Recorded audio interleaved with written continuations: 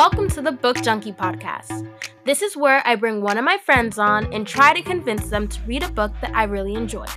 We talk about plot, themes, quotes, and how the story relates to us in real life, especially because we're teenagers. It's pretty much a casual conversation.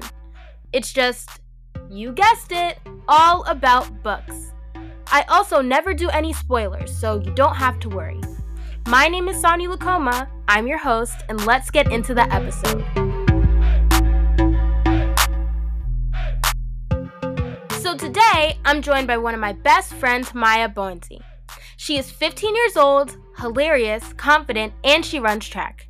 She loves reading, and her favorite kind of books to read are contemporary young adult novels. So I thought a great book to get her to read is On the Come Up by Angie Thomas. Maya, thanks so much for coming on. Thank you for having me. All right, awesome. Okay, so let me tell you about the story. Okay, when I tell you I love this book, I am not lying. Let me explain what it's all about. On the Come Up is the story of Brianna Jackson, a 16-year-old rapper who's trying really hard to make it big. Her father, Lawless, is a rapping legend in her town, but his life was cut short when he was shot by a rival gang.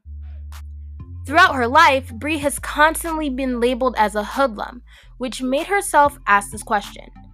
How in the world do you get your come up when everyone thinks you're a thug? Bree's beloved aunt and music manager is her Aunt Pooh, who also happens to be a drug dealer. Her mom, also known as Jay, is a recovering drug addict, and I'm pretty sure that this was a large contributor to Bree being labeled as a ghetto hood rat.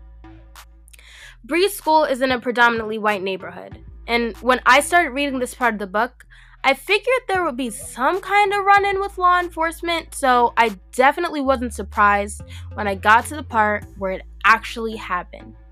Bree had an encounter with the school security where they falsely accused her of being a drug dealer with drugs in her actual backpack, and they slammed her on the ground because she was being uncooperative. So she has a huge blemish on her school record, and her mom lost her job and can't keep electricity running in the house. And her love life isn't going that well either, if we're being honest. So she records a rap song called On the Come Up, hence the name of the book, and it blows up. Despite not being exactly about that life, like her aunt or gang members in her town, On the Come Up has lines like, strapped like backpacks, I pulled triggers, and all the clips on my hips changed my figure. She meant to make the song as a challenge to racial stereotypes, but of course, everyone thought she was boasting about stuff she didn't have. As soon as the song goes viral, it pretty much cements her reputation as a hoodlum, and this makes her life even harder because now Bree has to watch her back or she could end up shot just like her dad. Soon, her dad's old manager, Supreme, takes Bree under his wing and tells her to play into the stereotype. He explains that if she portrays herself as that hood rat from the projects who spends most of her time gangbanging and dealing drugs, she can make some serious cash. So as Bree's stardom continues to rise, along the way she learns more about herself and how playing into the stereotype won't guarantee to help her in the long run. She also learns that fame comes with danger and that she needs to fight against the odds to make a path for herself. So that is basically the entire story. What do you think? I think this story is really interesting. Like, the whole, my aunt's a drug dealer, my mom used to be a drug addict kind of thing. I think that's really interesting. And the fact that it affects her too is very interesting to me. The whole, my dad was also a rapper and then he got shot is really familiar with other rappers that I've seen right now. So I find that really interesting. It's really relatable to people. I think that too, because I was reading the book and I was like, wow, she's really living in this life that I recognize that a whole bunch of people have going on right now. Like, even people I know who are living in the hood have this kind of situation. Their dad isn't necessarily a rapper, but I know that their family members have been drug addicts and drug dealers, and it just makes me really sad that some of them are living in poverty just because they're stuck in the system, you know? An upcoming rapper from, I think she's from Atlanta, Georgia. Her name is Flaw J. Her father was also a rapper. His name was Camouflage, and he also got shot. So she felt as if she had to carry on her father's legacy with the rap and everything like that. She was on a TV show called The Rap Game, because she didn't get to meet her father. The whole rap thing, it like means a lot to her. So like I feel like that also relates to the girl in the story. Like her father was a rapper. Rap probably means a lot to her, and that's why she wants to be big in it. Yeah, because in the book, the whole time, she's talking about how ever since she was younger, that's the only thing she ever wanted to do, and how she sits in her room writing poems that she puts to a beat, and that becomes her rap. So she's really good at freestyle, too. I think the whole when her father's manager tells her to portray as a hoodlum, in my opinion, I feel like that's a bad idea because no one wants to be portrayed as like a hood rat or a hoodlum or somebody from the streets Exactly. for money in that case. And I feel like then that would be offensive to people who are living like that. I feel like they would feel offended because it's as if she's taking it as a joke and not serious when it's like a serious matter. Yes, because that's why people were coming for her. Because they were like, we know you're not about that life. We know you're not. Even though your aunt may be, we know your dad wasn't, and we know you're not. So you shouldn't portray as something like you don't be something you're not, be yourself.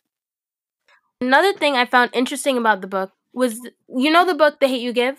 Yes. It's in the same world. Like, the girls are living in the same town. They Oh. even reference things that happen. And I felt really dumb because I got like 75% of the way through the book, and then I realized. And I was like, they're both talking about the same two gangs. They're referencing the same kid getting shot, which is the kid that got shot in The Hate You Give. And I was just like, okay, Sonia, let's think about this. How far did you get before you realized this was the situation?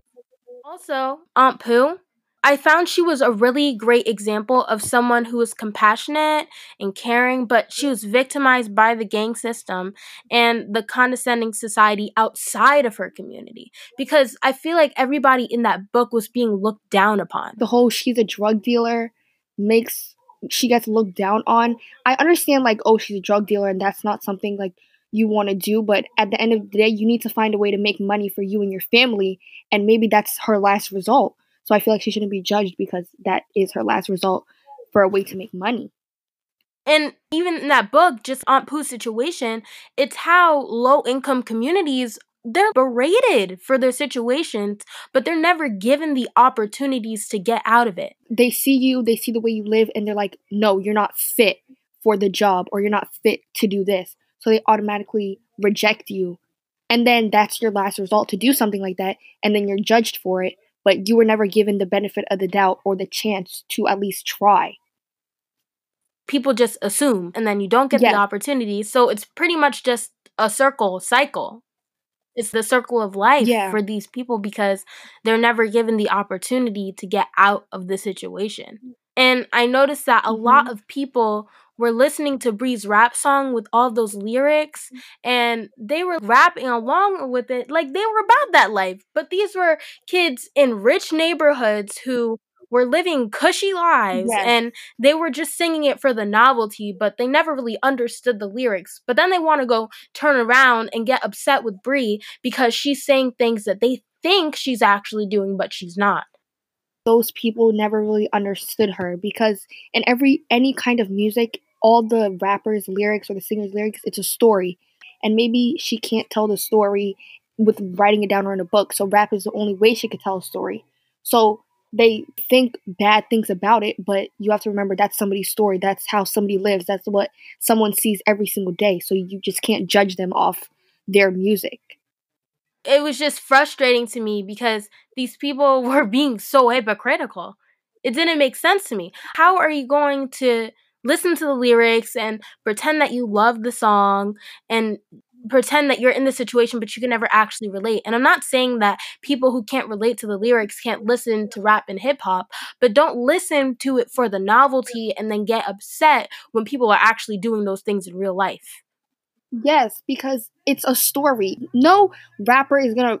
Okay, I'm not gonna say they're not gonna lie, but no rapper is gonna intentionally say, I shot this person or I'm gonna shoot this person. They're probably saying it in their point of view because they've seen other people do it. For sure. And also, like, how her dad was playing into the stereotype? I felt like he was a Yeah. martyr for the violence in his neighborhood. He was what people were looking at and saying he was such this stand-up guy. People who actually knew him, I mean, his family and Aunt Pooh and Jay and Bree and her brother, they were looking at him as this stand-up guy who was providing for his family, and then everybody around them is looking like, okay, yeah, he deserved to die. Who are in the opposite gang. They were like, he deserved to die because he was saying all these things in his songs, but it was really upsetting to me because he never actually meant any of it. He was just playing into the stereotype. The whole playing into the stereotype thing, in some cases it's right, but in a case like this, it's wrong because him playing into the stereotype caused him his life. If he hadn't, maybe he wouldn't have lost his life. I agree with that. He could have been saved. It was both of their faults. It was Supreme's fault for telling him that was the only way he could do it because at the time he was a teenager and he was impressionable, and Supreme was trying to make more money. He saw talent in Lawless and he was like, all right, well, we're gonna pretend that you're a gang member so that you can make X amount of money and I will get X percentage of it. But he never realized that he was actually putting Lawless's life in danger until it was too late. Even now, with some rappers and their producers and the record label does things to benefit them more than it does benefit the artist.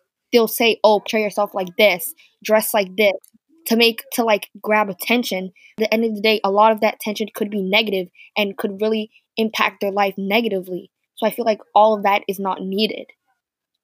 Authenticity really works in our market. For example, Billie Eilish, I like her because I feel like she's raw and Mhm. natural and she's not putting on a show for people. Yeah, she's just herself. Like she's Yes. herself. The way she dresses, her hair, she's really just herself. And even other artists, like, I can't say them all by name right now, but they're just so natural and I don't feel like they're putting on a show. Lawless and Bree were definitely putting on a show. Yeah, I feel like rappers, okay, not to be rude, rappers such as Cardi B puts on a show. Yes. Just the way she talks with all her words, that's really not the natural her. Her record label and producers, I feel like that's what they want her to be, to act like, because that draws attention, not who she really is. Mm-hmm. So, a quote that I found really interesting in the book, this was my favorite quote from the book. Bree said this: "We can't have any power either. I mean, think about it. All these people I've never met have had way more control over my life than I've ever had.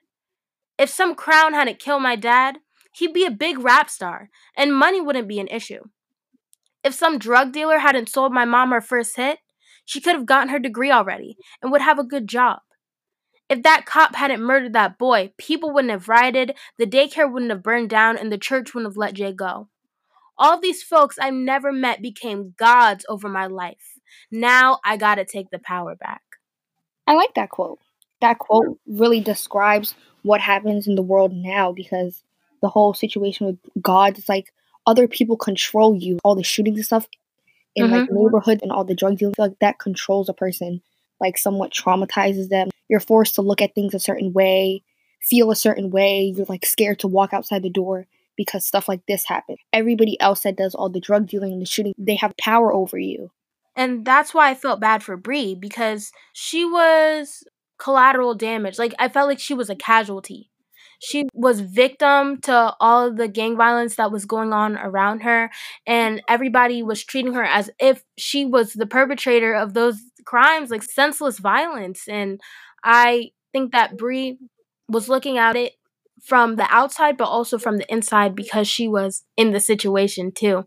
Teens can really learn from this advice. Like, even my friends, everybody, you don't even have to be in those kinds of situations because from the quote, it's essentially saying that no matter your circumstance, you can always find a positive way out and you can always work hard to get out of the situation. If you take control, try to stop it, give other people advice that are doing it, like, hey, this is not the right thing to do, there's an alternative, you can always find a way to either not even stop it completely or minimize it at the most. So, some topics I realized in the story, well, we've been talking about this, but it's how rap and hip hop music is seen as quote unquote bad to some people because they think that it just inspires violence and makes kids act crazy and just I feel like they're blowing things out of proportion. Yes, hip hop and rap sometimes it can be really vulgar and have a lot of messages that are not that good for people to be listening to, but overall it's an expression of their emotions and a way for people to express themselves. Like I said earlier, a lot of people don't really know how to write it in a book or write it in a poem or like feel comfortable with public speaking. Rapping to a beat is probably the way they tell their story, the way they tell how they feel. So for someone to portray it as bad, it's rude because that's somebody's feelings. No one's feelings is quote unquote bad. It's how they feel.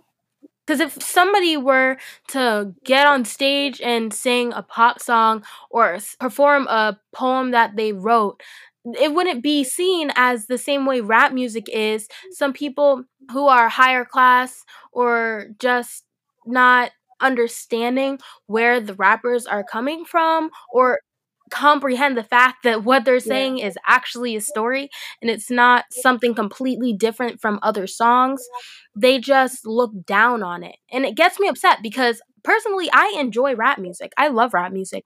It has good beat. I can always get up and dance to it, whether it's trap, hip hop, rap, whatever it is. I always connect to the music. I feel like it's the same hypocrites that are gonna sit here, sing the song, wait for it to drop, are the same people that are gonna say it's quote unquote bad because they don't understand it. They haven't gone through the struggle. They haven't worried about if they're gonna have their next meal, the shooting outside, is rent gonna be paid. I feel like it's those same people that think it's bad because they've never been in the situation before. Yes, and it's not infuriating, but more than irritating, but less than infuriating.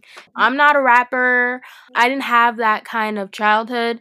I'm pretty much suburban middle class kid, but I know people who are, and it just hurts my heart to see them go through the struggle and try to get out and then become victims to the system. And then when they try to express themselves, they get looked down upon and they get berated, and people try to ruin them just because they're expressing their feelings and expressing how people like them made them feel.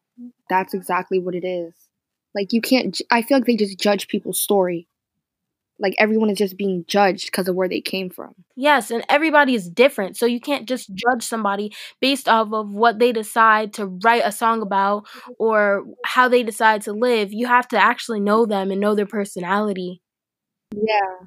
Because a lot of these rappers, stuff they write about, they're like, some people will say like they had a great life just so that they don't get the backlash about having a bad life. Like, it's many rappers out there that say, oh yeah, I grew up perfectly fine. You know, I never had to worry about meals. Behind the scene, they really did have to worry about meals. It's just the fear of those hypocrite people. Judging them. I feel like that's what also happens a lot of times. So you really can't judge because you really don't know where they came from. Yes.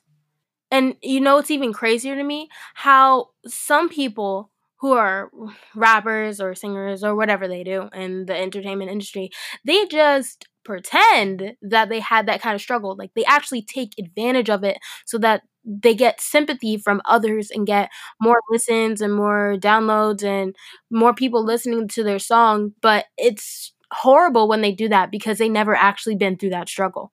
I feel like a lot of that also backfires because when the truth comes out, it's like you wrote all this music and then you lied, and then now you have no views, money's going down. So I feel like everybody should literally just be their self and tell the truth. I think that's a message for everybody, not even just teens or people in high school. I think that's a lesson for old people, young people, middle-aged people, any stage in life. Yeah. I think that it's just one of the most important messages you can ever hear is be true to yourself, be honest, treat people the way you want to be treated, because if somebody was berating you and hating on you because you're a rapper, but then you were to turn around and do the same thing to them for something else, they wouldn't like that. So follow the golden rule and treat people the way you want to be treated. Maya, would you read this book after we talked about all these things? Yes, I will most definitely read this book. Why? I feel like everything about it is interesting, like just the way she grew up, because I've read other books that are somewhat like this, not completely, but somewhat like this. The father that passed away, the mother that's a drug addict, being raised by like an aunt or a grandmother or something like that. I find like books like this interesting because the end always has a good outcome. Mm-hmm. I'm so happy about that. I feel so glad. Yes. Like you want to read it. Thank you. Well, I just want to say thank you for coming to talk to me, and thank you to everyone who listened to us discuss this book. If you liked our thoughts, be sure to follow or subscribe to the Book Junkie podcast on whatever platform you're using right now. And if this got you interested on reading On the Come Up, you can purchase it on sites like Amazon, BarnesandNoble.com, AngieThomas.com, or HarperCollins.com. If you'd like to know more about me, you can visit brownkidsread.org, which is the website for my nonprofit. And you can learn about my personality, my undying love for books, and how I turn that into a business that helps others. I'm glad you made it to the end of this episode, and I'm so happy you decided to click on the Book Junkie. Thank you so much for listening, and be sure to come back for more of my friends and I discussing diverse young adult books. Bye!